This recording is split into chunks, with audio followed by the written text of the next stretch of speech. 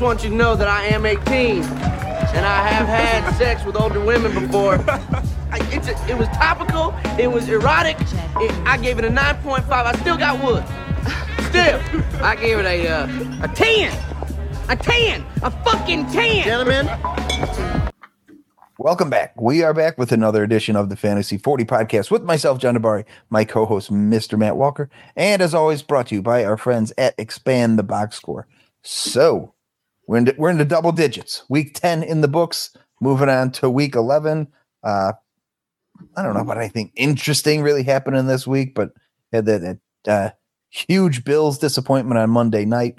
But other than that, it's another pretty average week. I know for me personally, all my leagues, I'm already either in a playoff spot or definitely not making it. So I didn't have much rooting interest this week. I mean, my redraft, there's always a little more interest, let's say, because Dynasty, a couple weeks into the season, you kind of have a feel for how your team's going to go. So I either sold out or bought in where the leagues where I had to. So I have very little rooting interest from here on out. So I'm just on cruise control till we get into fantasy playoffs. So how are you, sir? And where do you want to start?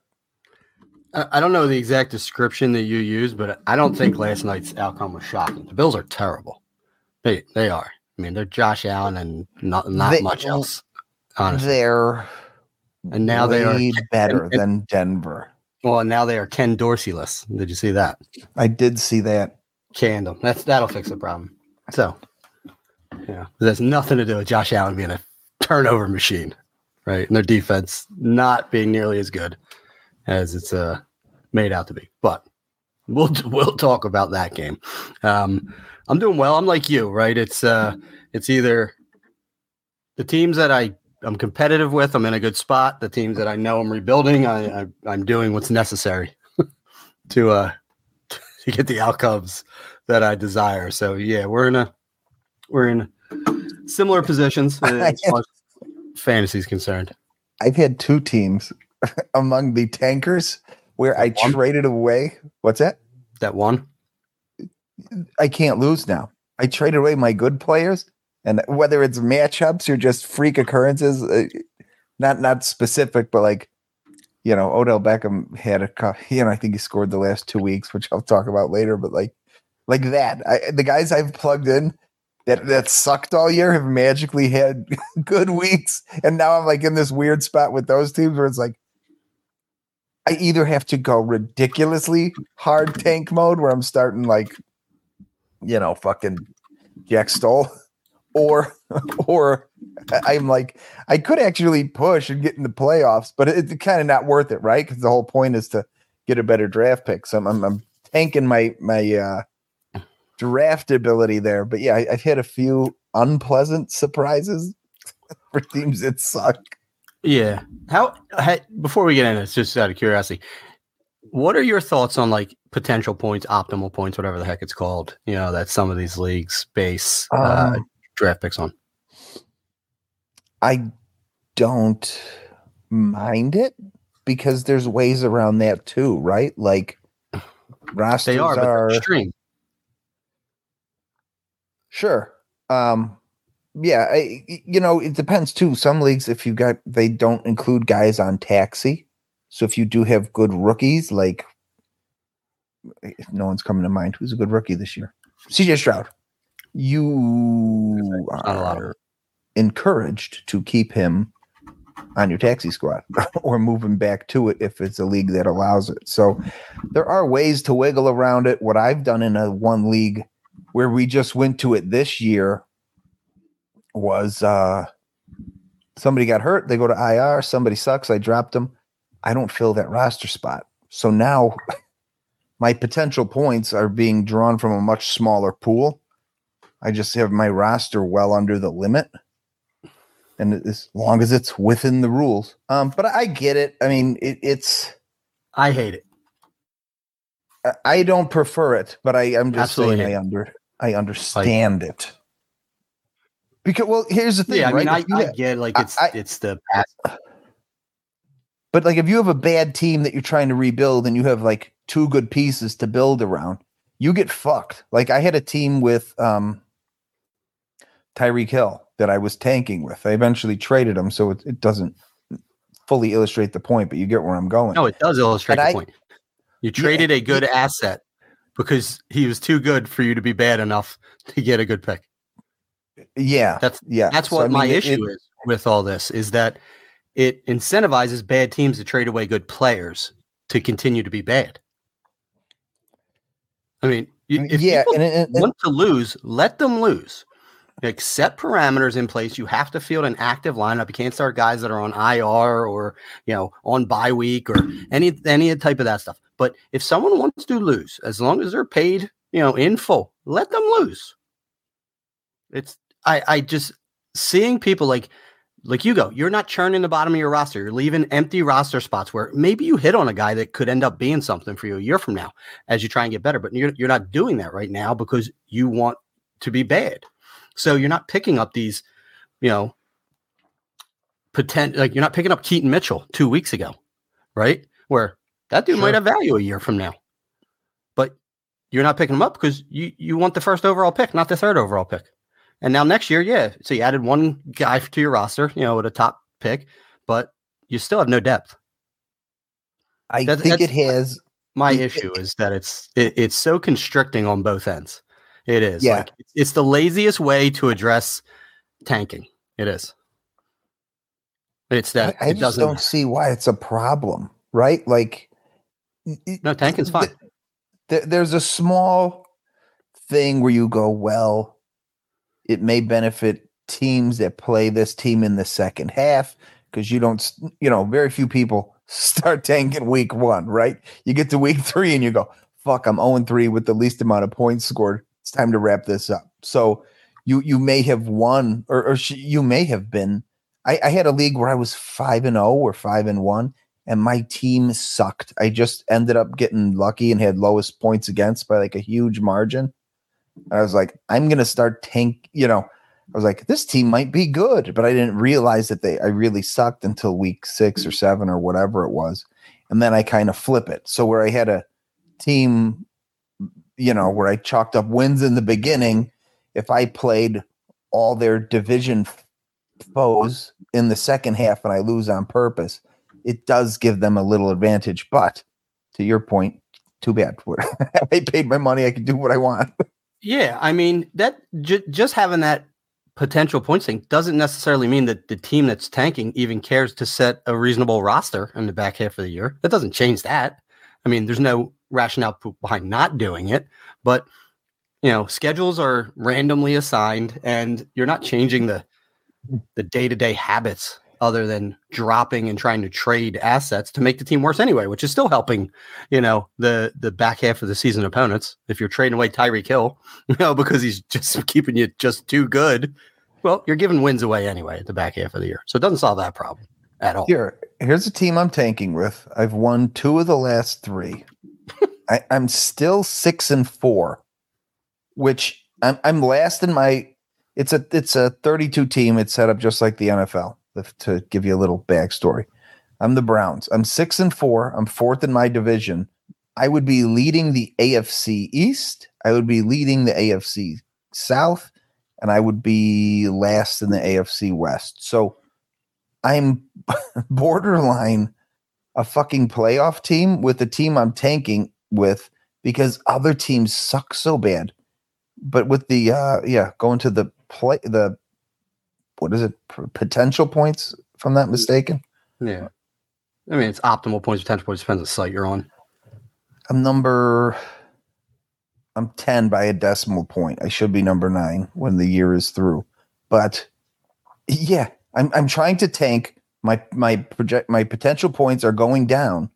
However, because these other teams suck also, it's like the dueling tank job, and they're bumping my record up because if I squeeze into the playoffs, I'm picking what? 16th? 14th? What's the math on that? 14 teams make the playoffs. So yeah, inverse of 30. If I was the worst playoff team, I'd be number 16. So I should be like 8, hopefully, when all is said and done, and then it'd be 18 potential points. 32. And then I'm gonna fall 8 spots if I keep winning. It's a weird way. Exactly. We're doing too much to try and solve something that I don't believe is a problem. Like, can I tell you? get it. If someone's a shit and their team bottoms out year after year after year, and then they want to leave, and you're looking at this barren roster, sure. But if you're making people cut good players so that their potential points stay low and they don't draft well they have a shitty team anyway. I mean, there's no correct answer to this. I just think taking the manager out of the decision-making process is wrong. Just do a best ball league then. Just let everyone go to best ball leagues if that's what you want. Unless you mean shit, then the good teams should get their optimal points too every week. That's a pretty good point. Yeah. I mean, yeah, clearly, I don't know if you're hearing my voice. I have a tremendous issue with it. No, I don't want to have to figure that out. If I don't want to be good for a year, that's my prerogative. I paid money, whatever everyone else paid. And I'm saying I'm not trying to participate in winning the pot this year. That's my decision. You know, like if I know I'm not good enough, right? Like I have a decent team, but I'm not good enough to win it all. Okay, that's on me. That's for me to decide, right? That's not for potential points to decide that I deserve the 6th pick instead of the 3rd pick, in the rookie draft. In my league where it's where I keep fucking winning, this one I'm giving you an example of. I'm getting this from playing IDP leagues. You get some freaking IDP explosions that end up winning you leagues. This is who I started this week. Are you ready for my offensive starters? Mac Jones, Zamir White, Devin Duvernay, Deontay Hardy, Tucker Kraft. And I won because Tier Tart got a fucking sack as a defensive tackle for Jacksonville. I think I had a safety that hit a fucking touchdown.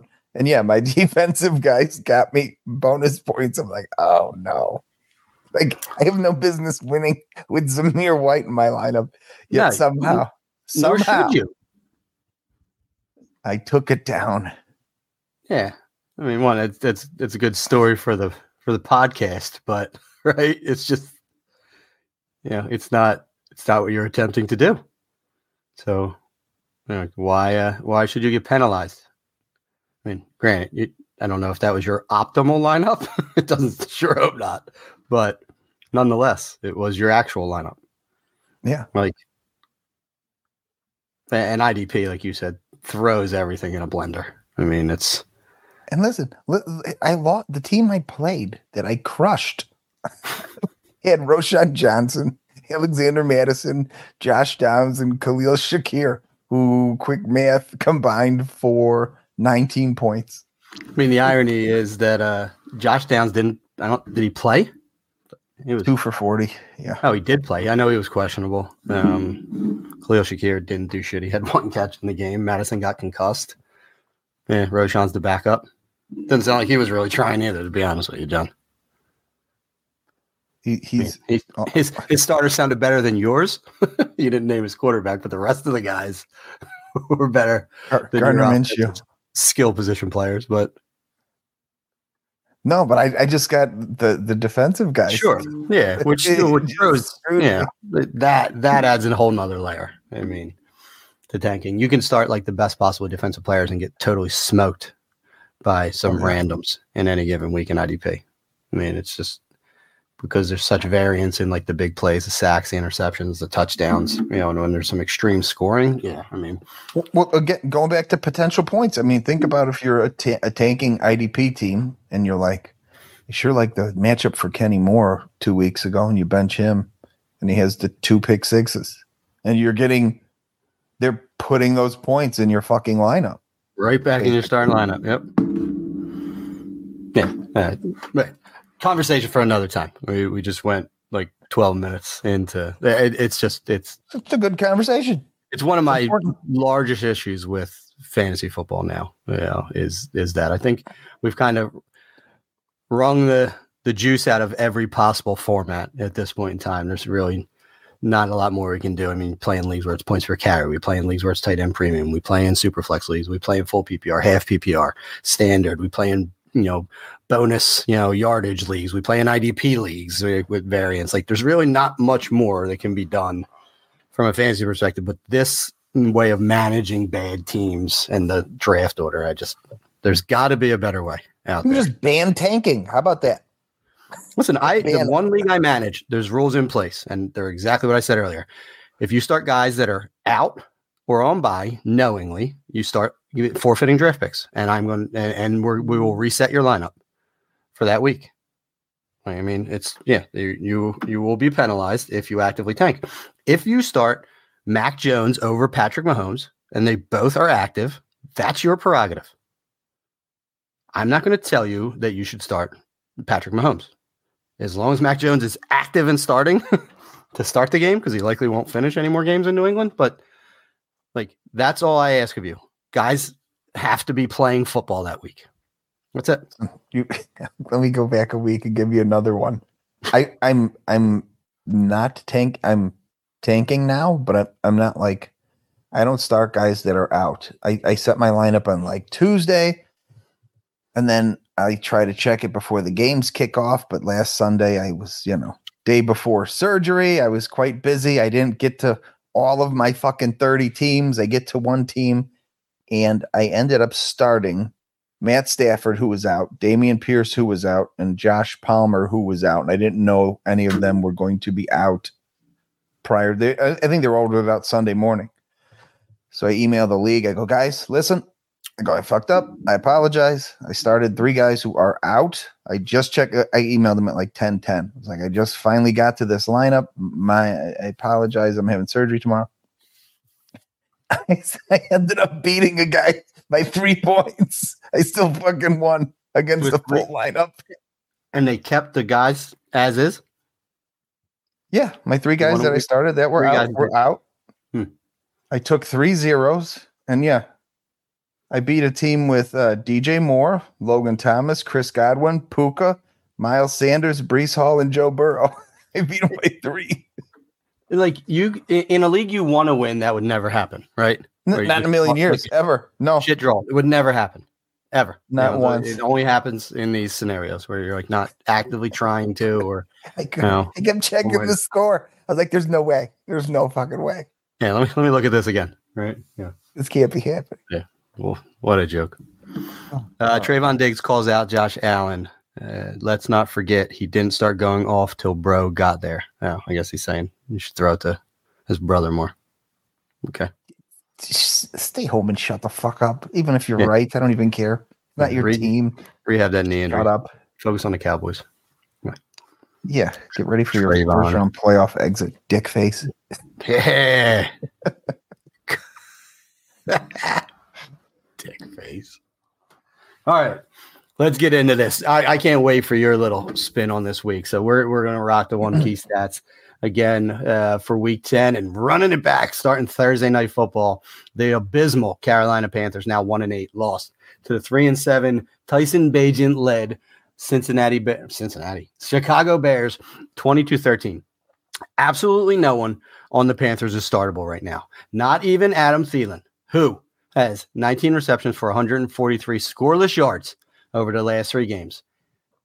I knew better, John. I fucking knew better. Listen, PPR, he's still fine. 11 PPR points per game right now for Mr. was our wide receiver 1, Adam Thielen. Just such a dummy. Such a dummy. I knew it. This is exactly when he just falls off a cliff and inevitably is retired after the season. But alas, Panthers stink. Bears slightly better. Donta Foreman had his revenge game. Let's act like that game never happened. Then we head over to Germany for the last international game of the season. They were treated to a 10-6 Colts victory over the Patriots. The 2-8 Patriots heard something that this is the first time the Patriots have been 2-8 since Belichick's first season as the Patriots head coach. They are down bad, as the kids say. But to that effect, still, DeMario Pop Douglas has seen 7, and 9 targets over the last 3 games, and he has 16 receptions for 164 scoreless yards during that time. Yes, DeMario Douglas has outscored Adam Thielen during that same, or close to outscored him during that same period of time. Readily available Liberty product, DeMario Douglas. From that game on to a firefight where the Cleveland Browns somehow came from behind, 150 points in this game to beat the Baltimore Ravens in Charm City, 33-31. The Browns are now 6-3. The Ravens dropped to 7-3. The Ravens dropped the 31 points that I mentioned, and Lamar Jackson still only marginally fantasy relevant. He's QB 15 in FFPC scoring. I don't know how he's still a QB1 overall this year, because I have him so many places. And every time I start him, he sucks. The one time I can recall in the last several weeks that I sat him was against these Browns. And he goes off. Runs for touchdowns. He throws 2 touchdowns to Mark Andrews. Guts him. Looks great, right? So I was like, all right, well, I'm starting him. Well, he stunk. Throwing pick sixes, not running, not responsible for any of the 31 points in this game. I think other than the 1 touchdown pass to Odell Beckham. He's on the Los Angeles Chargers matrix where, should I start him? No. Will he have a good week? Yes. Will I start him? Yes. Will he have a good week? No. I mean, that's Lamar Jackson has achieved peak Chargers status as far as I will make the wrong decision time and time again with him. Also, Deshaun Watson looked like dog shit in the first half and looked like marginally better than dog shit in the second half. Still didn't look good, but somehow the Browns come out victorious. From that game on to an actual good game where the CJ Stroud led Houston Texans go into Cincinnati and defeat the Joe Burrow led Bengals 30-27. CJ Stroud is legit. CJ Stroud's a QB1, probably top 6 in Dynasty, in my opinion. I'm not going to run off the guys, but it's he's in that conversation already. Here, first I want to talk about is Devin Singletary. Real quick, you trashed somebody earlier. Let's see. Lamar Jackson? You have no. You have Josh Allen. Someone offers you CJ Stroud. Do you take the deal? No, still want more. Josh Allen just brings so much with his legs. Lamar Jackson, CJ Stroud. Give me CJ Stroud. Okay. I've already been kind of sour on Lamar, especially after he got this big contract, because he's very much more pointed in when he runs, and that's really his trump card. He's an okay passer. He's not on CJ Stroud's level. Burrow and Stroud. I'll take Burrow because of the weapons, but they're very similar. They're like mobile pocket passers. I just like the Bengals' weapons. Like he's going to have Jamar Chase for pretty much the entirety of his career, where CJ Stroud has no one even close to that on the roster right now. But it's debatable. I think it is debatable. You're hitting a reset on a few years. Yeah, I don't hate it. Yeah. So Devin Singletary, 30 carries. That was the league high this week in the NFL. 150 rushing yards and 1 touchdown. Also caught another pass for 11 yards. Dameon Pierce hasn't been able to produce that rushing stat line over the previous 3 games combined. He had 45 carries for 146 scoreless yards the 3 weeks before that. Devin Singletary just pipped Dameon Pierce. On to an absolute ass whooping. The San Francisco 49ers head to Duval to dispatch of the Jacksonville Jaguars 34-3. Both teams go to 6-3, and you would not know it if you woke up from a coma and watched this game. I mean, this was an absolute evisceration. CMC had his consecutive TD streak snapped at 17, which tied him for first all time, and they tried their damnedest to get him this record, but every other 49er got there in fantasy. All 3 scored touchdowns. Even Ustek had a touchdown. Purdy threw 3 touchdowns. Like the whole offense hit, and even CMC and not scoring a touchdown was definitely, off the top of my head, probably a top 5 PPR receiver still without the touchdown because he was still super productive. The New Orleans Jameis Winston led Saints go into Minnesota and lose 27-19 to Josh Powder Dobbs. The Vikings are now 6-4. I just don't even know what to say anymore. about this. They should not be. Kevin O'Connell, head coach of the year. I don't care if they lose the rest of the season. They lost Justin Jefferson. They're Kirk Cousins. They should not be scoring points on offense, let alone beating teams at this point in time. But Enter Jameis and Olave had all 6 of his catches, 94 yards, and a touchdown from Jameis Winston. So you might not like Jameis, but he definitely raises the fantasy floor of some of these pass catchers. Because insane. Derek Carr wasn't.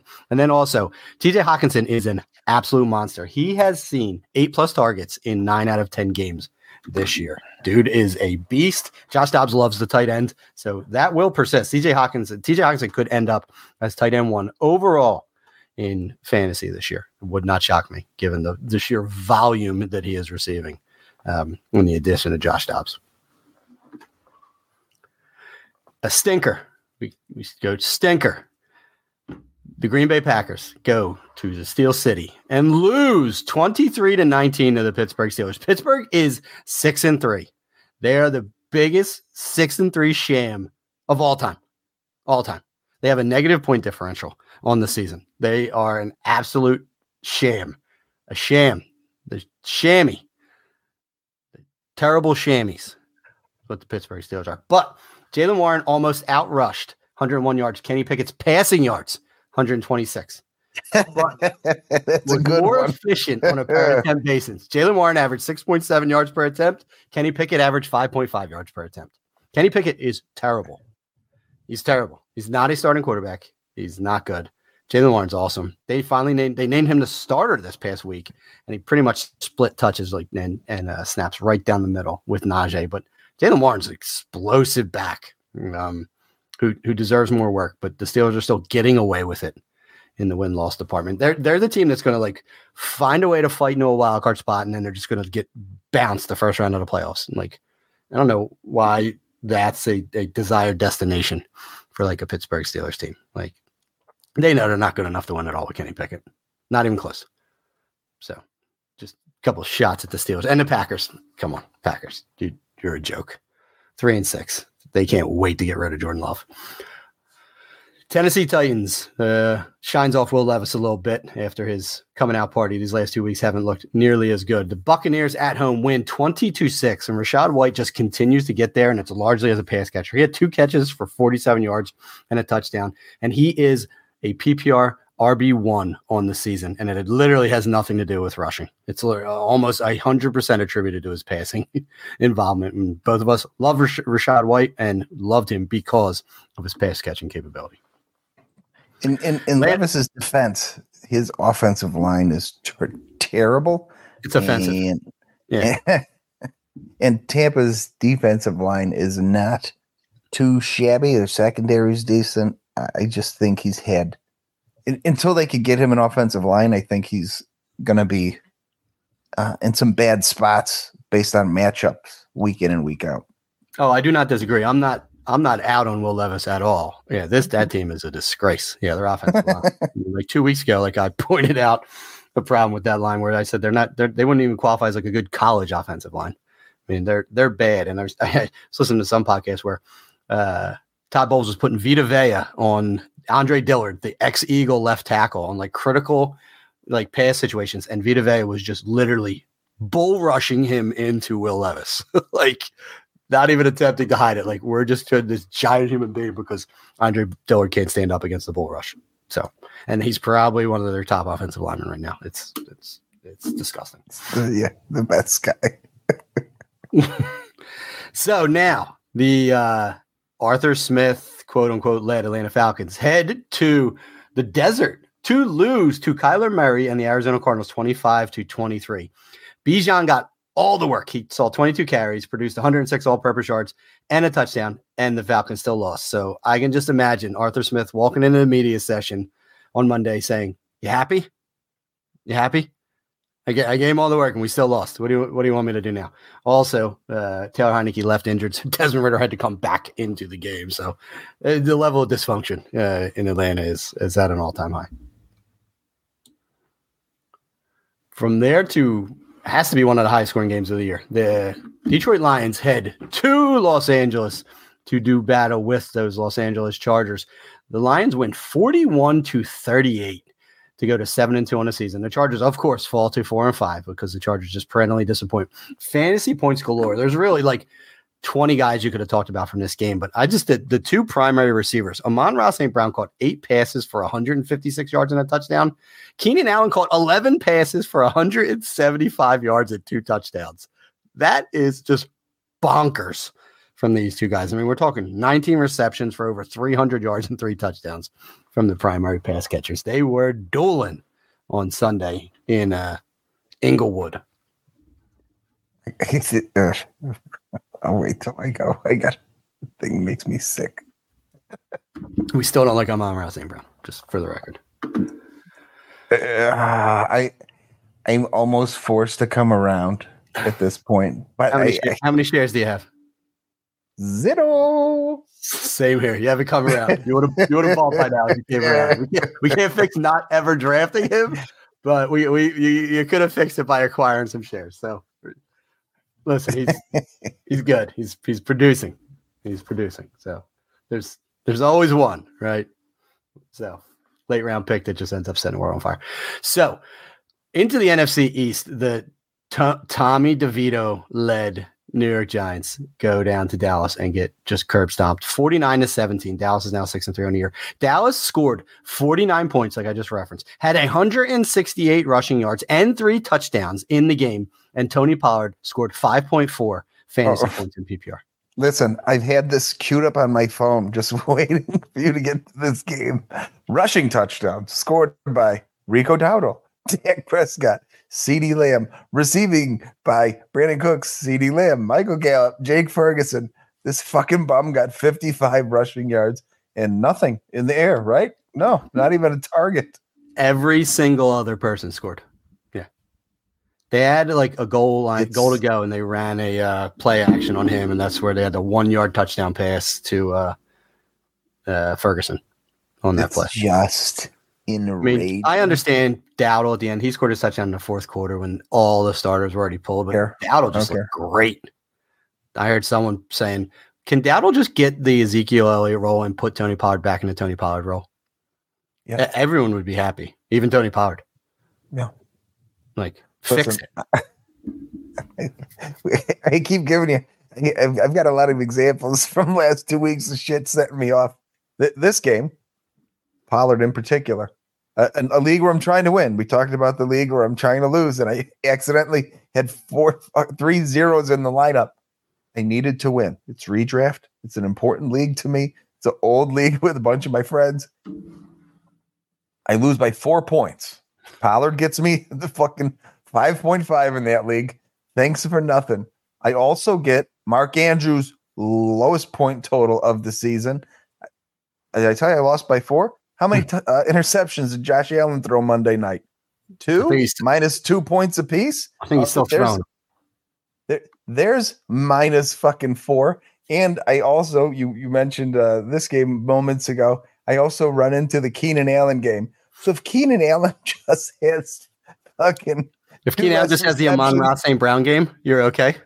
2 less receptions for 20 less yards, I also win. So yeah, it's just the perfect shitstorm of nonsense in that fucking game. And yeah, Pollard to me is the icing on the cake. Like, right, with Allen, the interceptions are baked in.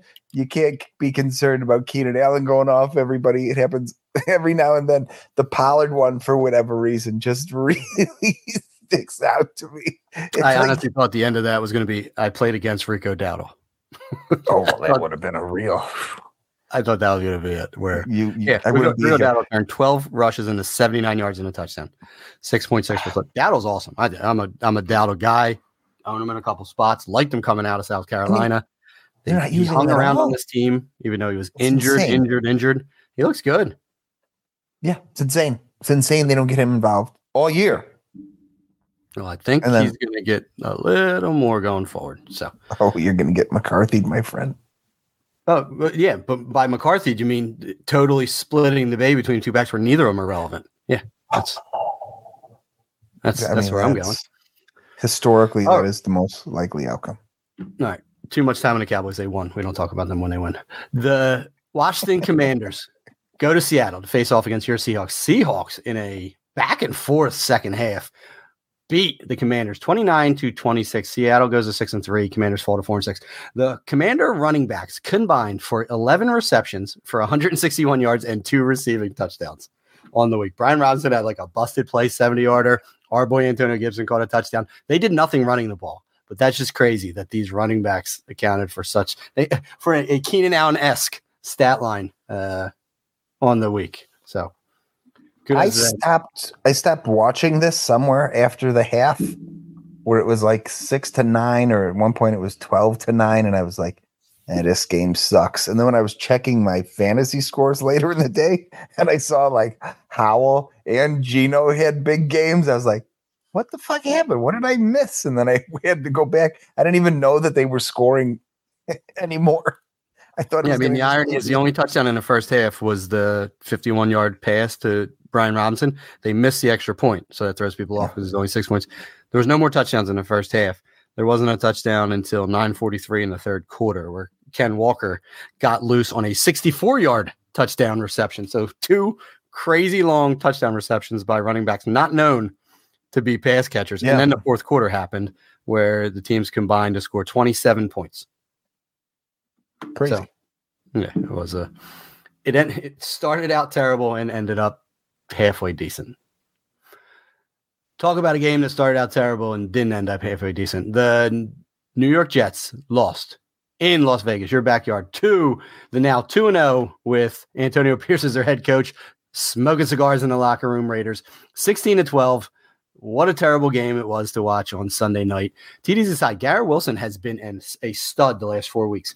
He has seen 52 targets, 31 receptions, and 363 yards during that time. And he saw a 36% target share on Sunday Night Football. There is no way this entire team didn't say, Zach Wilson, I don't care what the play call is. You throw it to Garrett Wilson every single time. He almost came down with a touchdown on the Hail Mary, too. That would have been a bonkers ending for this game. But wasn't able to secure it. But he's at least getting enough volume to sustain. I mean, it's still like a matter of what could he have been with an actual like competent Aaron Rodgers quarterback this year, because Garrett Wilson nukes all his upside, but they are still at least feeding him. And then lastly, another terrible game. We started off with this. This Broncos-Bills game was just terrible. It was just ugly. I mean, turnovers from the Bills. The Broncos just play an ugly brand of football. They don't want Russell Wilson to throw it a lot, so they're like trying to take the air out of the ball, running it. I did not a good game in my opinion, but the Bills win in epic fashion, 24-20.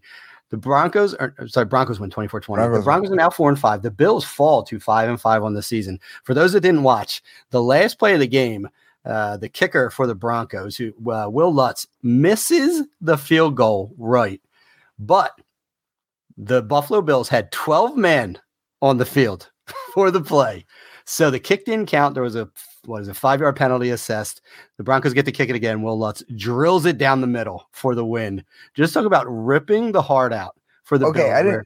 I had heard there was a crazy ending. I did not know the specifics. So now that you've laid it out, it's and I don't know if it's true or not, but I read that the additional man on the field for the field goal was Damar Hamlin. I had heard that rumor. I saw somebody online this morning saying I don't know if someone was being cheeky with it, but yeah, they counted it out. There was 100%. There was 11 guys on the line, and there was just a 12th guy standing at like a linebacker type depth on the kick. And Lutz misses it right. They move off 5 yards. Lutz drills it down the center. Josh Allen starts sulking. Broncos win. Bills fire Ken Dorsey. So Josh Allen on the season has accounted for 26 touchdowns between passing and rushing, and 14 turnovers between interceptions and lost fumbles this year. But yes, just fire Ken Dorsey, so everything should be fine. This is a Josh McDermott is fighting for his football future here. Sean McDermott as a head coach. I mean, they're going in the wrong direction. I think they missed their window already. It's certainly possible. Don't you fire the special teams coordinator, not the offensive coordinator? I mean, personally, I think they're at a fire everyone stage in things. It's getting there. Because Steve Wilkes stinks too. That dude has made some boneheaded plays. Play calls. What's he, their DC? Yes, he is their DC. I'm pretty sure he's their DC. Let me double check. That's his background. That's what he should be. He was a DC before the Arizona job. Yeah, I just don't know he is. I know. I know I'm shitting on the wrong thing. Steve Wilkes was getting castrated. He's the 49ers DC. That didn't seem right to me. He was terrible until they got Chase Young too, and now he's back. Whoever's the DC for the Buffaloes, is it Leslie Frazier? That sounds right. Now that you said it, he was last year. Something tells me he may have retired, but if not, fire him. Whoever's the DC of the Buffalo Bills right now, announce yourself and quit. Leslie Frazier is not. He is an NFL analyst, so we can't blame him. Bills defensive coordinator. We've called for the firing of Steve Wilkes and Leslie Frazier. Oh, listen, perfect. Their special teams coordinator, Ken Dorsey. Who's next? During the NFL owners meeting this offseason, Bills head coach Sean McDermott announced that he would step into the role as defensive coordinator. Fire him. You're right. 2023 and call plays for the Buffalo Bills defense that ranked second in points allowed on a per game basis last year. They only allowed, and that's on the positive side, second fewest, 17.9 last year. Now Sean McDermott, whose background is as a DC, announces himself the defensive coordinator and calling plays, and now they're getting bumped left, right, and center, with a subpar defense. So yeah, we got there, John. Fire Sean McDermott. That was the answer. Like him being the DC. Fire Sean. Fire Sean McDermott, the defensive coordinator, and see what happens. That coming full circle was perfect. Oh yeah. My apologies to Steve Wilkes and Leslie Frazier. No, fire him too. Fire. Listen, Leslie Frazier fire them anyway. Leslie Frazier got out on top. He was the DC when they were the second best scoring defense in the league last year. He did the right thing. He apparently saw the writing on the walls here and said, I'm going to go become an analyst before I get blamed for this shit. And then Steve Wilkes, just Steve Wilkes. So be it. So that is the one key stat segment, John. So you created a, what are we calling this? Fantasy Jeopardy? Well, I still got my Snap stuff. And then instead of looking at weekly things. All right. So not a ton this week. Tennessee, the last 2 weeks, Tajay Spears, 60-40, leading the split among the Tennessee running backs. Be interesting to see what they do down the stretch, and the writing maybe on the wall for Mr. Derrick Henry to get out of town there. Tampa Bay with Chase Edmonds back from injured reserve. He is the clear number 2 with Rachaad White in a 70-30 split, leaning White's favor. And interestingly enough, and I didn't see any injury stuff. Our guy, Trey Palmer, led the team in snaps this week at wide receiver. Wasn't like it was a giant bull. Yeah, interesting. So Trey Palmer's season taken off here. Acquire him where you can. Seattle Seahawks, 3 weeks in a row. Zach Charbonnet is outsnapping Kenneth Walker. Has not resulted in anything significant on the field, but he has been out there more, whether it's pass pro or who knows what. I can't tell you why, but he's out there more than Walker consistently now. The New York Giants, some guy named Jashawn Corbin. Mm-hmm. Granted, they were getting their dicks kicked in. Get your starters off the field. Get these guys at the bottom of your roster. And however, 3 receptions on 3 targets for 12 yards, 1 carry for 1 yard, 26% snap share. Hard to read into it. It's 1 game, but he's on the roster. They did get him involved, especially in the passing game. There's a chance he could supplant Matt Breida as we get down the stretch, as they kick the tires on this guy going into a year where they probably anticipate not having Saquon Barkley on the team a year from now. But just a name worth noting. Could be nothing, could be something, but I never even heard of him, and we go pretty deep sometimes. New Orleans Saints, A.T. Perry, Michael Thomas, I think he had 2 snaps in the game. A.T. Perry ended up getting a touchdown, but he saw 84% snap share. Giant star next to this guy's name. If Jameis Winston is in there, A.T. Perry's a big play guy. Nobody likes firing this ball carelessly down the field more than Winston. I could see Perry skyrocket as long as Winston's the quarterback. With Carr, I don't like it, but I think they're on the bye this week, so keep an eye on that situation going forward. You haven't been able to trust anyone on the Patriots for years outside of Tom Brady. It is just a week-to-week dumpster fire at wide receiver. Out of nowhere this week, Juju, 99% snap share. After being on the outs, team doesn't like him. Games where he's seeing one fucking snap. Now he's on the field this week. Doesn't miss a snap. Demario Douglas, who emerges, suddenly he bumps backwards to 72.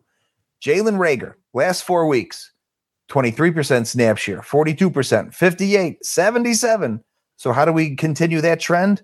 How about you give him one single fucking snap this week? Keyshawn Boutte came back. That could have been part of it, but just an unusable, untrustable dumpster fire outside of Demario Douglas.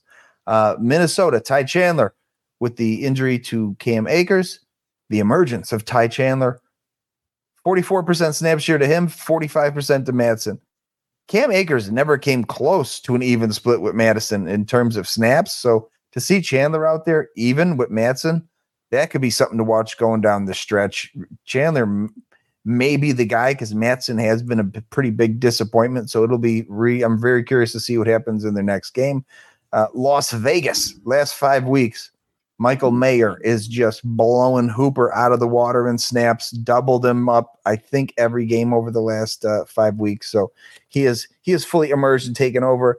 Los Angeles Chargers, not a big shocker here, but Quentin Johnston really has come on the last couple weeks, but it's only due to injury. Thomas was out. Palmer was out. Somebody else got banged up. So there's nobody else. He has to start, which we always thought would be the case when either Keenan Allen or Mike Williams got hurt. So he's certainly playable going forward. He had some stinkers in this game, what I saw, but he also made some big plays. Indianapolis, I've said this for weeks, and it's officially here. Zach Moss is totally gone. I don't think he got like minimal, almost no snaps, got zero work. It's all Jonathan Taylor, which I'll get to that in another segment here, but Zach Moss is done. If you were not able to move him, that window has slammed shut. Denver, Mims has outsnapped Jerry Jeudy for the first time all year. I didn't watch any of the game. I don't know if Jeudy was banged up, if anything happened there. All I know is they finally put the better wide receiver on the field more. Cleveland Browns, Cedric Tillman, 74 and 85% snap share the last 2 games. He's, in terms of being on the field, he is their wide receiver 2 right now. And he has done less than nothing with it. He's just out there to be a human being on the field. They're not targeting him. He's not doing anything with the targets he does get. It's good to see him out there, but he's getting the Donovan Peoples-Jones treatment, who was leading the team in snaps all year, but was being not even a factor in the passing game, just a giant decoy for no reason at all. Carolina, it is officially Chuba's backfield. Last 3 games, 67, 63, 50% snap share to Miles Sanders. Last 3 of 18, 25, and 38. Sanders signed that deal in the offseason, and Carolina said, "You suck. We're giving it to Chuba Hubbard." And last, and certainly least, Odell Beckham Jr. for the Baltimore Ravens. Last 2 games, 6 catches on 9 targets for 96 yards and 2 scores. He certainly will never be the OBJ of old, but he's suddenly a playable option. Bateman, do you think, here, just a question for you, is Bateman done, or is he just on a team where there isn't enough pass volume? And then the second part to that is, don't good players earn the targets? So if he was good, wouldn't Bateman be out there above Beckham getting more targets and potentially competing with Zay Flowers? It just seems like Bateman's not going to happen. Yes. I don't know if I answered that correctly. Is Bateman done? Yes. Is his time done in Baltimore? Also, yes. Do I still have Bateman in a ridiculous amount of leagues? Yes. What do you think you could even trade him for at this point? Anything? No, they're just going to have to. He'll be a free agent. Is going to sign like a prove-it deal somewhere, and hopefully maybe. But not not overly optimistic about Bateman, but also that offense makes a lot of receivers look bad. Honestly, yeah, not great. mean, That's what I'm curious. Make themselves look bad. I mean, like Odell Beckham's cooked. Zay Flowers. No one talks about Zay anymore. Like he hasn't.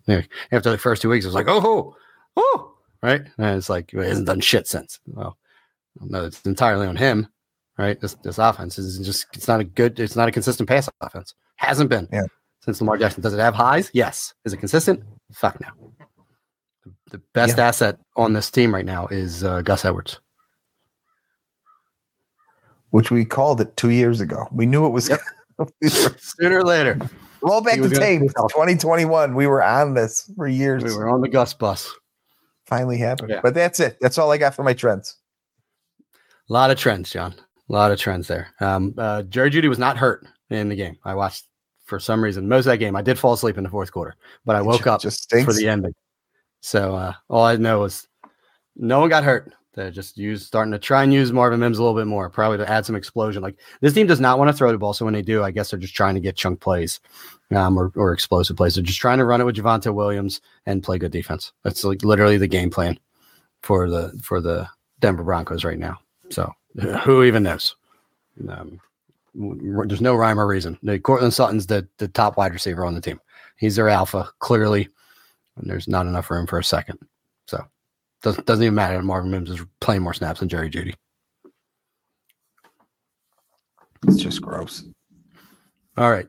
So what was the other thing you had for us before we go and break out the bus and buys and get out of here? All right. So I don't look at a lot of the season leaders throughout like NFL stats.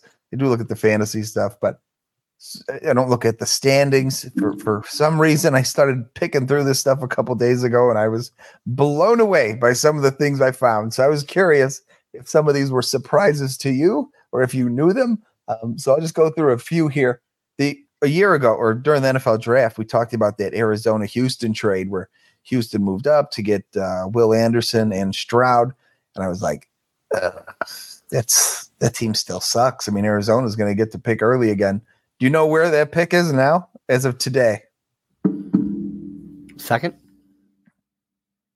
No. Because Arizona's getting Houston's pick. Oh, where Houston's pick is? Oh, yeah. Sorry. I don't know why I was thinking Carolina when you said that. Well, Houston's probably a borderline playoff team, or not. So 17? 20th.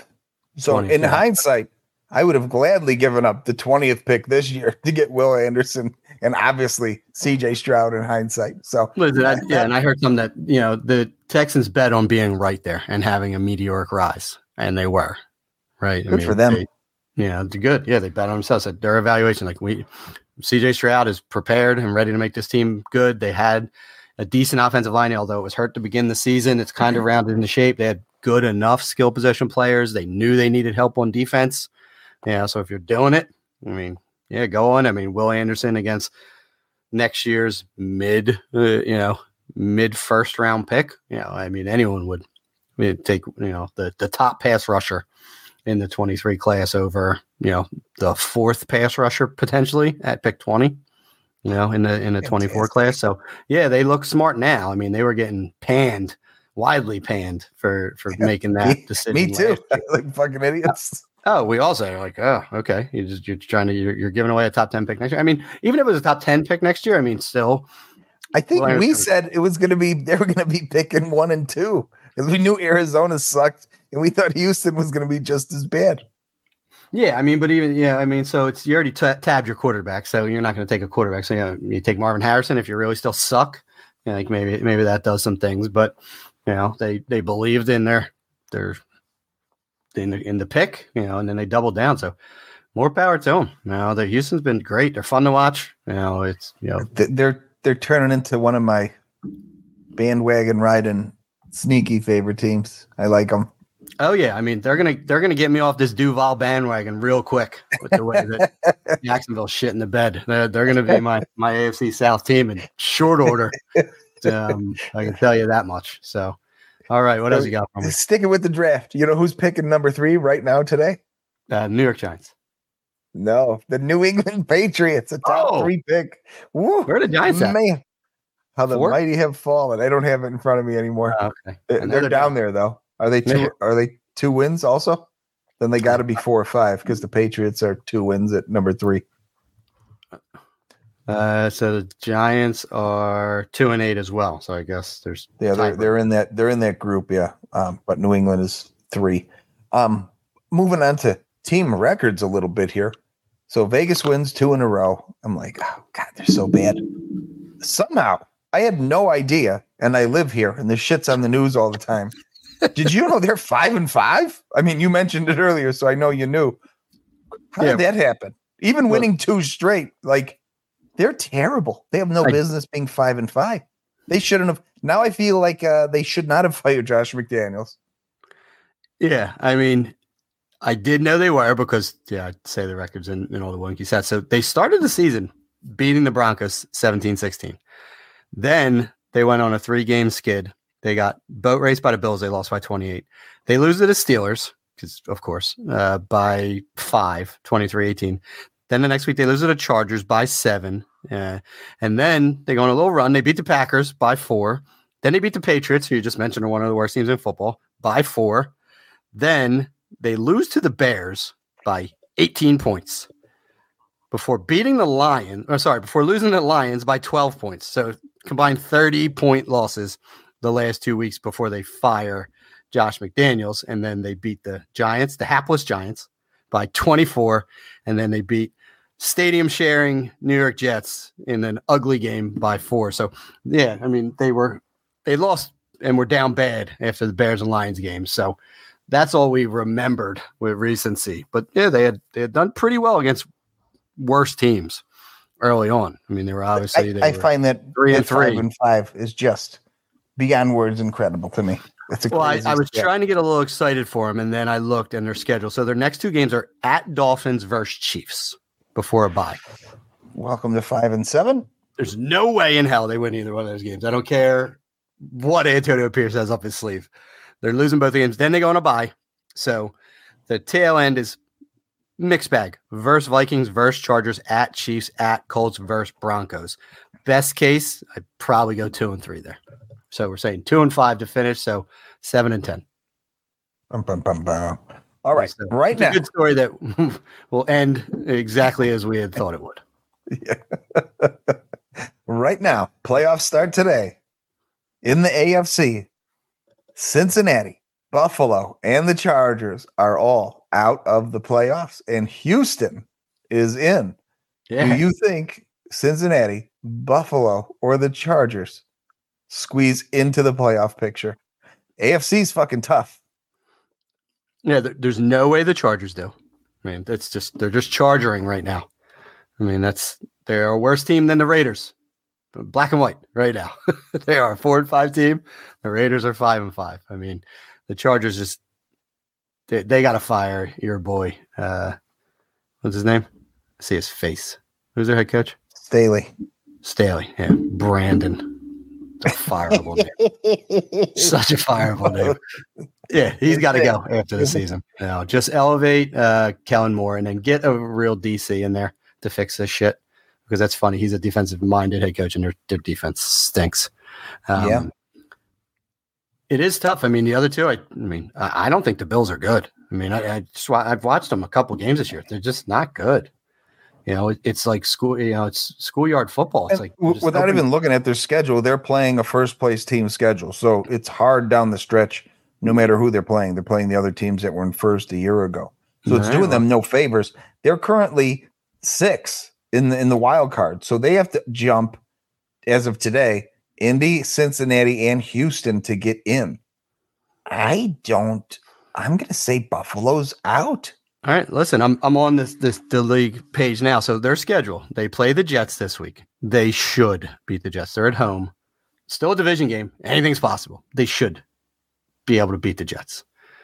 At Eagles the next week. Then they have a bye. Nope. Coming out of the bye at Chiefs.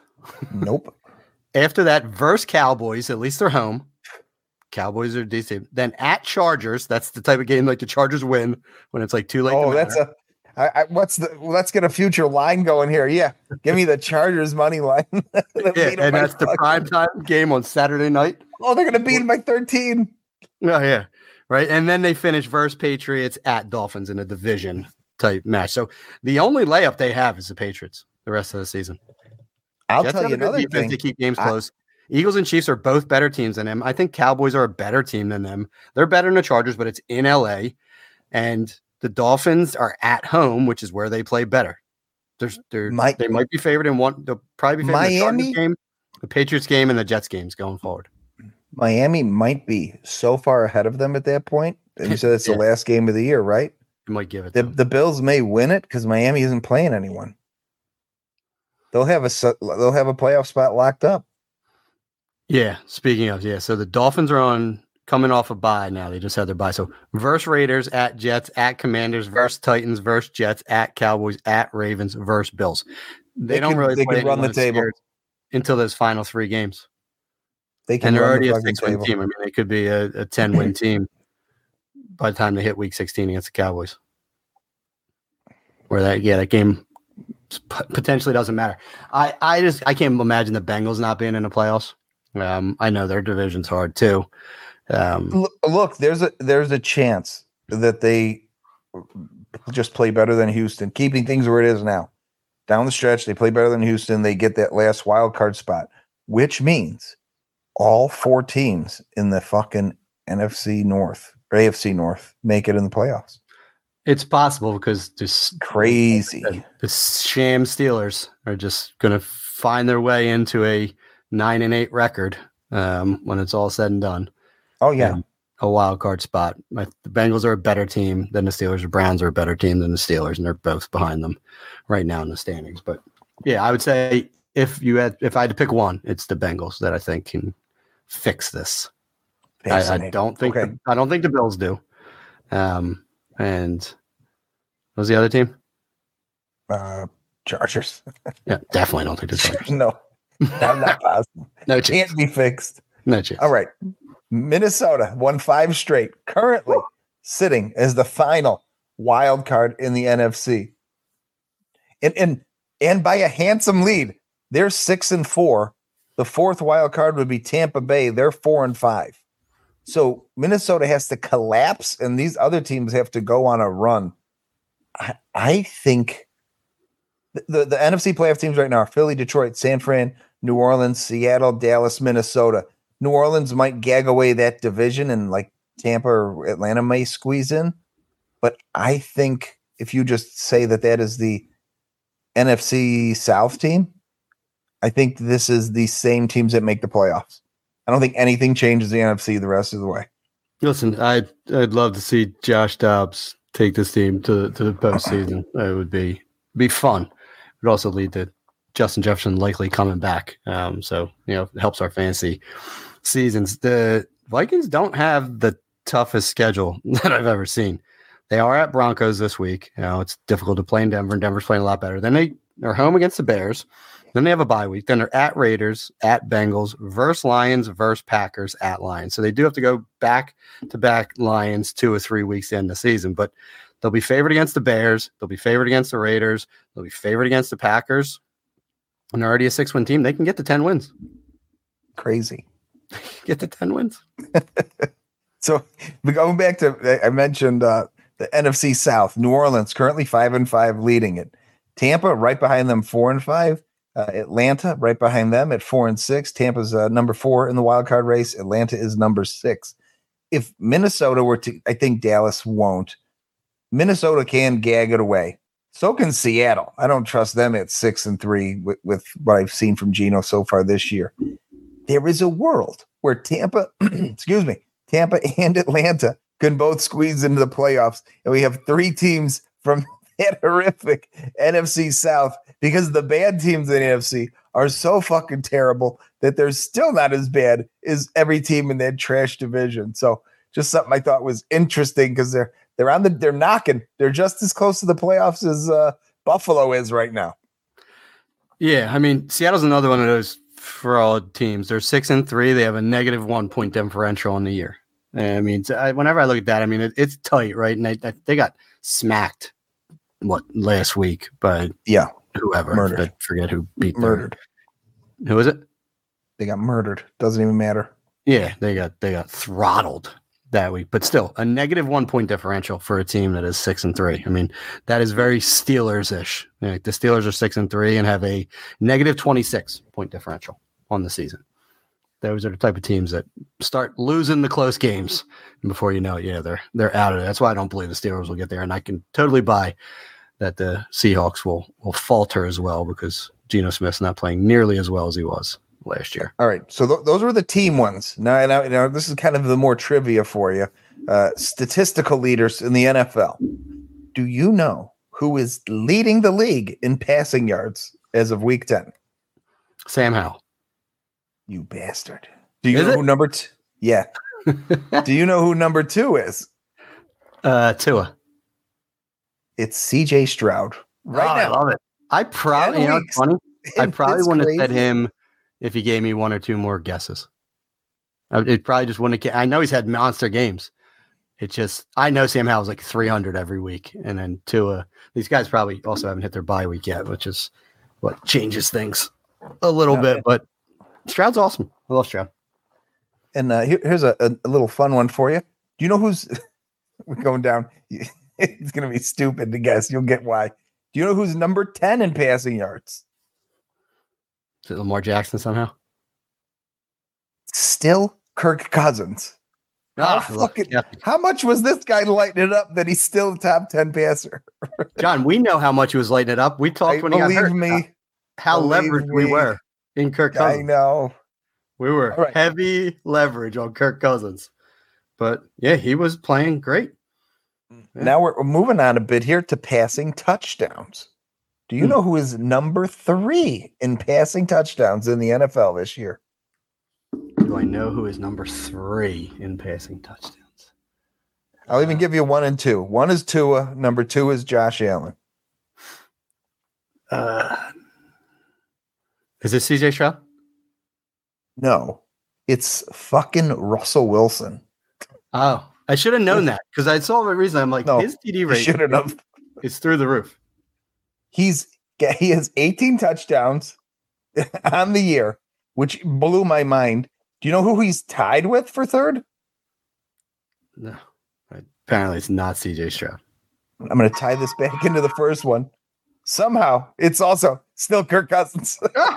Love it. And just for Russell Wilson has always had a historically high TD rate because somehow he gets there on a lot of pass attempts. He has 6.9% TD rate this year, which is leading the NFL. Sam Howell, number 7, by the way, in touchdowns. So Howell out there lighting it up. Listen, and Sam Howell, his TD rate is nothing. I mean, that dude's thrown like probably 50 more passes than any other quarterback in the league right now. So he probably should have a lot more. But it's a crazy season, man. And he's got one of the best pictures I've ever seen. His like official NFL. I rolled out of bed for this shit. Is the best. Looks fun over. Yeah, oh boy, does he. All right, so we're going to go move to running backs here. Rushing yards on the season. Do you know who is number 5? It's somebody you're not going to guess. That's so think out of the box. Who's number 5 on the season? Zach Moss. You bastard. I wouldn't have guessed him if he didn't say it's someone you would think, but I do know there was early in the year he was leading the league in rushing, or he was up there. So fucking Zach Moss, who they are just erasing entirely from their game plan. Like and this guy was Jonathan good. Taylor, truckloads of money. Yes. Yep. I mean, why wouldn't you just keep him involved? Yeah. Can't do that. You got to justify the money you spent. You know how this works, John. Come on. I do get it, but it's still enraging. Interestingly enough here, he hasn't played for a while, but that's irrelevant. Yards per carry. Do you know who is tied for number 2 with Jahmyr Gibbs? It's one of your guys. He hasn't played in a while? He's been hurt.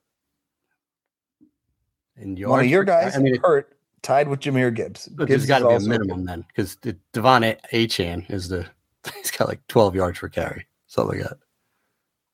So what's our minimum? Actually, I don't even see Achane on this list. So there must be a minimum carry load in here. So he's been hurt. It's Khalil Herbert, 5.3. I can't wait for him to come back. Let's talk about that real quick. You can't just not play Donta Foreman, right? So what's he take? Roshan Johnson's role? Like Don Form's been good for them. He's been good. How many times we've seen it in other teams? He comes out, he's good, always good, and they make him the healthy scratch again. He's the definition because he probably doesn't play special teams. He's the definition of why you don't pay running backs. Yeah, right there. That dude just like mercenary doing 1-year deals and productive, just on a per touch basis. So Gibbs and Herbert are 5.3. They're tied for second. There's a group of guys that are averaging 5.2. A trio. One is James Conner. One is Lamar Jackson. Can you guess the third guy who's averaging 5.2 a carry? Tied for third in the league. Nick Chubb, because he always averages north of 5 yards a carry. No, of course it's tight end quarterback spectacular Taysom Hill. Taysom a tight end Hill. Ridiculous. All right. Touchdowns, rushing touchdowns. Who's leading the league? I was going. Is it David Robinson or David Montgomery? No, he's tied for fourth. And he missed 7 a ton of games. Oh, Gus Edwards. Where's Gus? Gus is third with 8. It's Raheem Mostert with 11 rushing scores. And he hasn't done shit in a couple of weeks either. I mean, he was. Yeah, my next question was going to be Gus, but you already guessed that. Okay, I'm going to move on to receiving here. Recency bias. Receptions. Number 1, tied for 1, Stephon Diggs and Keenan Allen, both with 73. Do you know who is number 2 with 71 receptions on the year? Michael Pittman? It's fucking TJ Hawkinson. No. Did you say that? No, I was just thinking wide receivers, but yeah, okay. Awesome. Blew my mind. Kelsey is 13 with 57. So Kelsey also missed the game, right? And it seems like it's huge, but look, Kelsey has a 10 catch game. He's up to 67. We're almost even. So, but it's still a big number. So dude, he's been unreal. I mean, he had 15 targets this past game. So you guessed the thing I'm looking at doesn't have the ties pushed together, right? So Diggs and Allen both have 73. They're 1 and 2. Hawkinson 71 at 3. So some of these numbers may be a little skewered, but you mentioned Pittman. He is 9th in the league with 66 receptions, which that blew my mind. Thielen is 7 with 68.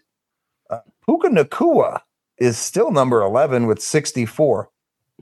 One that surprised me just because of Twitter telling me this guy has been dead this year for weeks. Chris Olave is 14th with 56. If you are just going off the Twitter sphere, I'm sorry, X. No, it's right. Don't you think X doesn't roll off the tongue? It's Twitter. No. Don't you think Olave is the most worthless dead for dynasty guy in history? Yeah, I mean, it hasn't been the greatest. And the funny thing is, and I just pulled up his game logs because he's saw no less than 5 targets in any game this year. He's actually seen 8 or more in all but 2 games. So he's getting targets, and then he catches between like 6 or 8 of them. Instead, he had this 2-week stretch where he had 25 targets. He caught 14 of them for like 150 yards and no touchdown. So you were seeing all this volume and just wasn't getting anything out of it. But he has 5 games this year with double-digit targets. 5.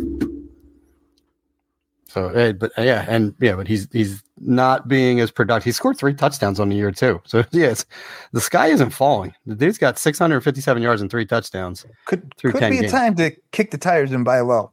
Yeah, I mean he's going to put up 1,000+ yards and probably 6 or 7 touchdowns with like 80 receptions. Like that's and everyone hates him. All right, receiving touchdowns. Tyreek Hill leading the way with 8. There are 3 guys tied for second. One of them is Stephon Diggs with 7. Do you know the other 2 guys with 7 touchdowns tied for second in the league?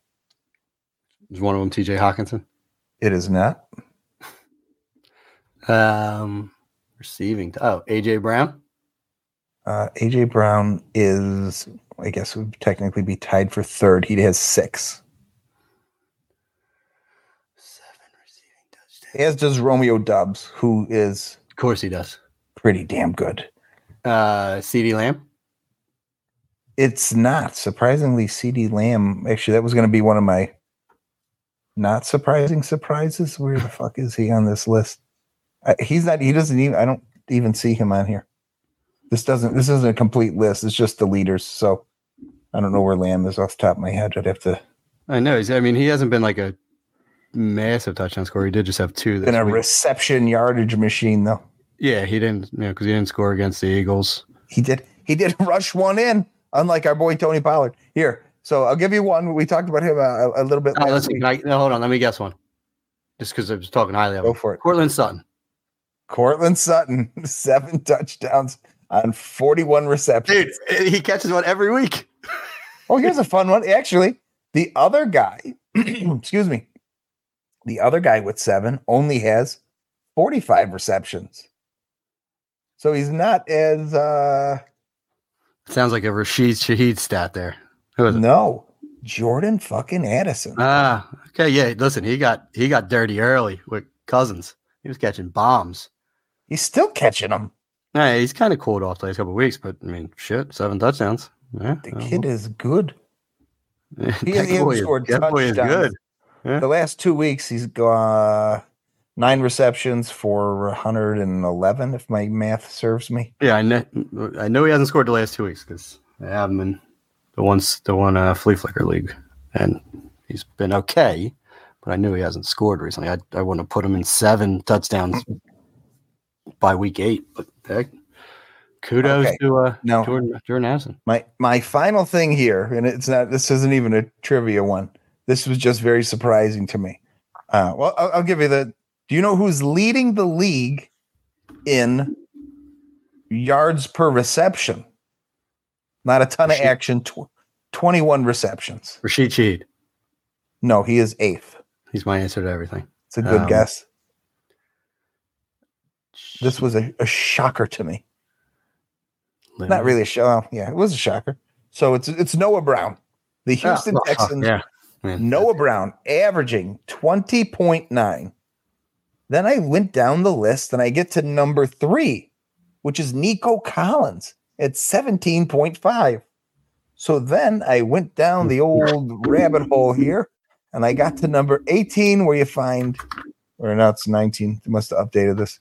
Tank Dell, who's averaging 15. The fucking 3 Houston receivers. This has been a very Houston-centric pod. 15, 17, and 20 per reception. Man, Stroud. Yeah, I mean, listen, Stroud pushing this ball down the field with results. Stroud's deep ball is sick. He's not afraid to push it downfield. It's fantastic. Yeah. But those were my. I wouldn't have got there with Noah Brown, who's last 2 weeks have been like otherworldly. I mean, what he's done. Kudos to him. Yeah, he's had 13 receptions for 325 yards and 1 touchdown the last 2 weeks alone.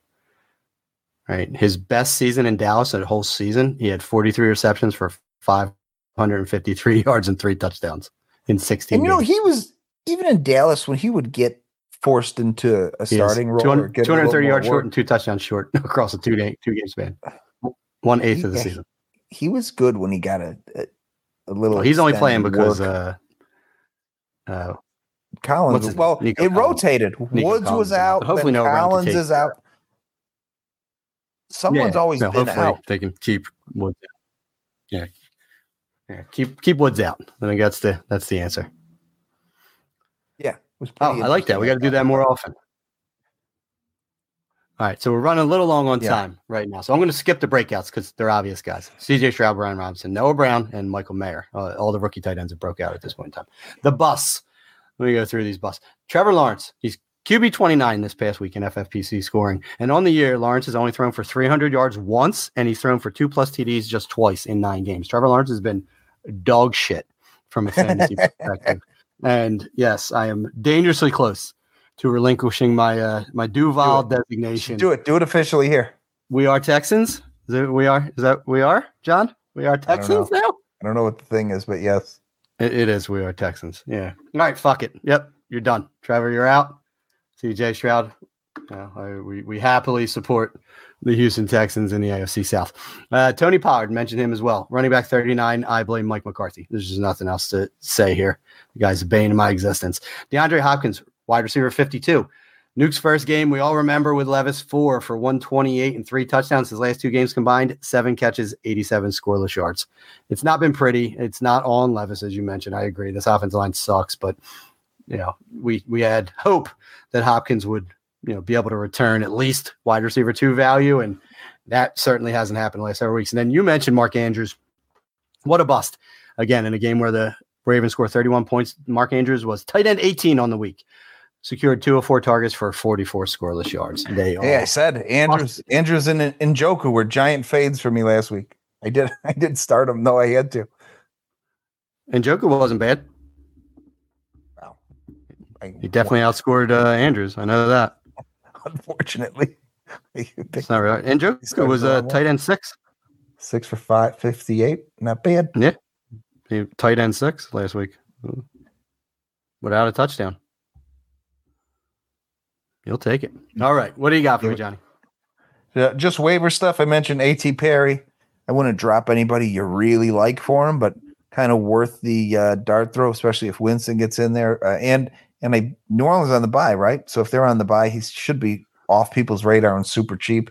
And then that just Sean Corbin guy on the Giants, that's a super dart throw. I wouldn't drop anybody you have any hopes for, but if you got some real bums on your roster, you could plug this real bum in, hopefully carry him through the offseason and see if he gets any bit of run with the Giants going down the stretch here. I am a Jay Sean Corbin fan. He was a Florida State product. Yes. I actually drafted him in a few places. Whoa, look at you. He came out. I believe this was just huge. Like, this is a blowout game. We're not – we finally pulled Saquon out of that game. So I think that's the reason he got a burn. They still have your boy Matt Breida there. So I don't know that there's a lot to be gained from him. But Barkley is on a 1-year deal, and Breida isn't long for the team. So you could certainly do worse in a deep dynasty than adding him for probably nothing. I mean, it was largely on one run, I think, that he did most of his damage. But no, he did nothing on the ground. He actually – was it receiving? Caught 3 passes. Is that what it was? It was receiving. I know he had his stats were largely on one play, but regardless. Three targets, 3 receptions for 12. And his 1 carry was for 1 yard. All right, so definitely wasn't a long gain. I mean, don't know what I was saying. Could have been 12 yards and then 2 for nothing. He had a 7-yard reception. That's what he got.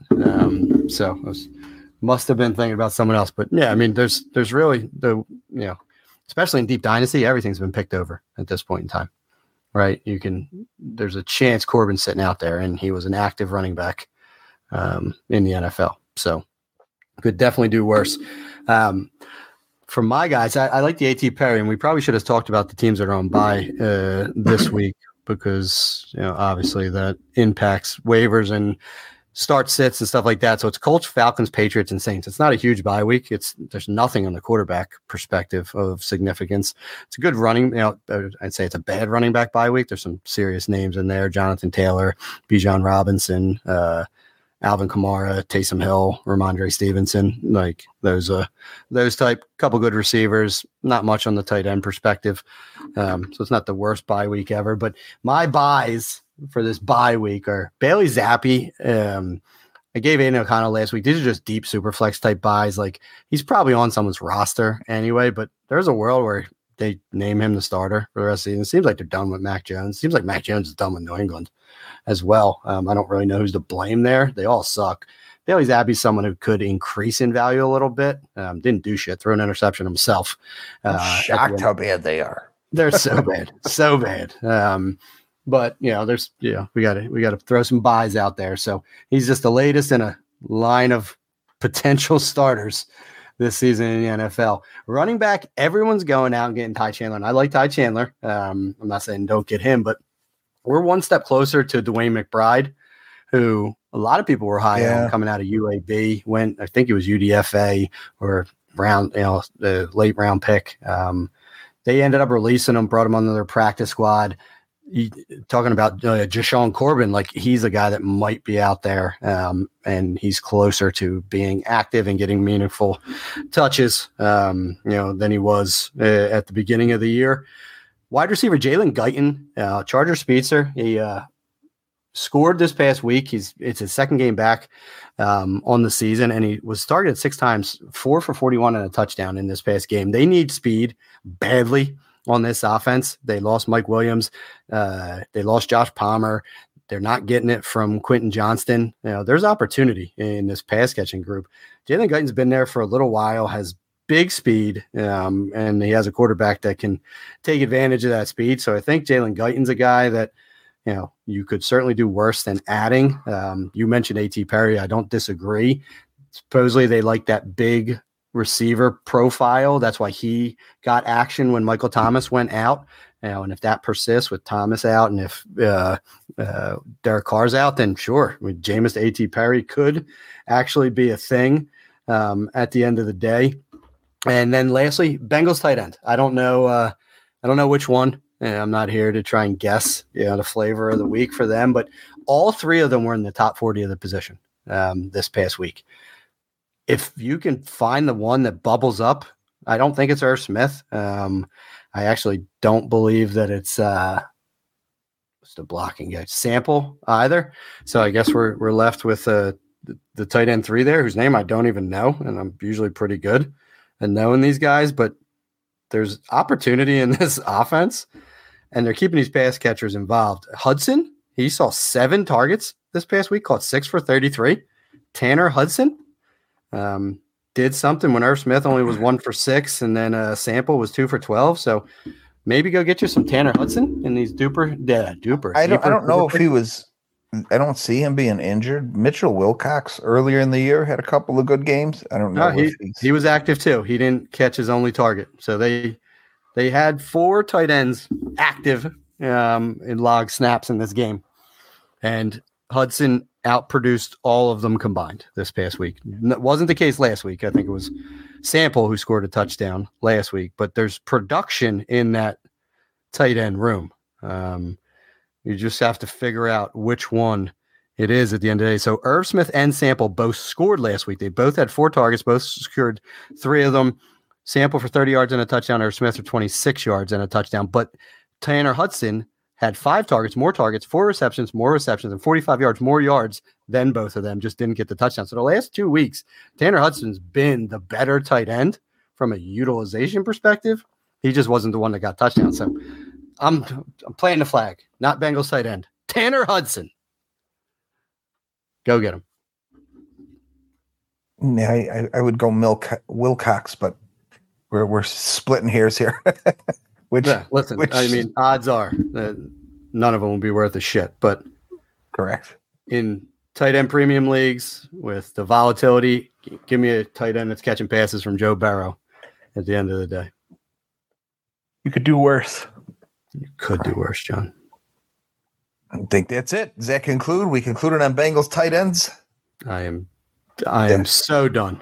That will do it for us. So thanks for checking this out. Good luck in your leagues. It's time to really get yourself jockeying for position out there for these playoffs coming up. But for myself, John Abari, my co-host Matt Walker, we are the Fantasy 40, and we are out of here.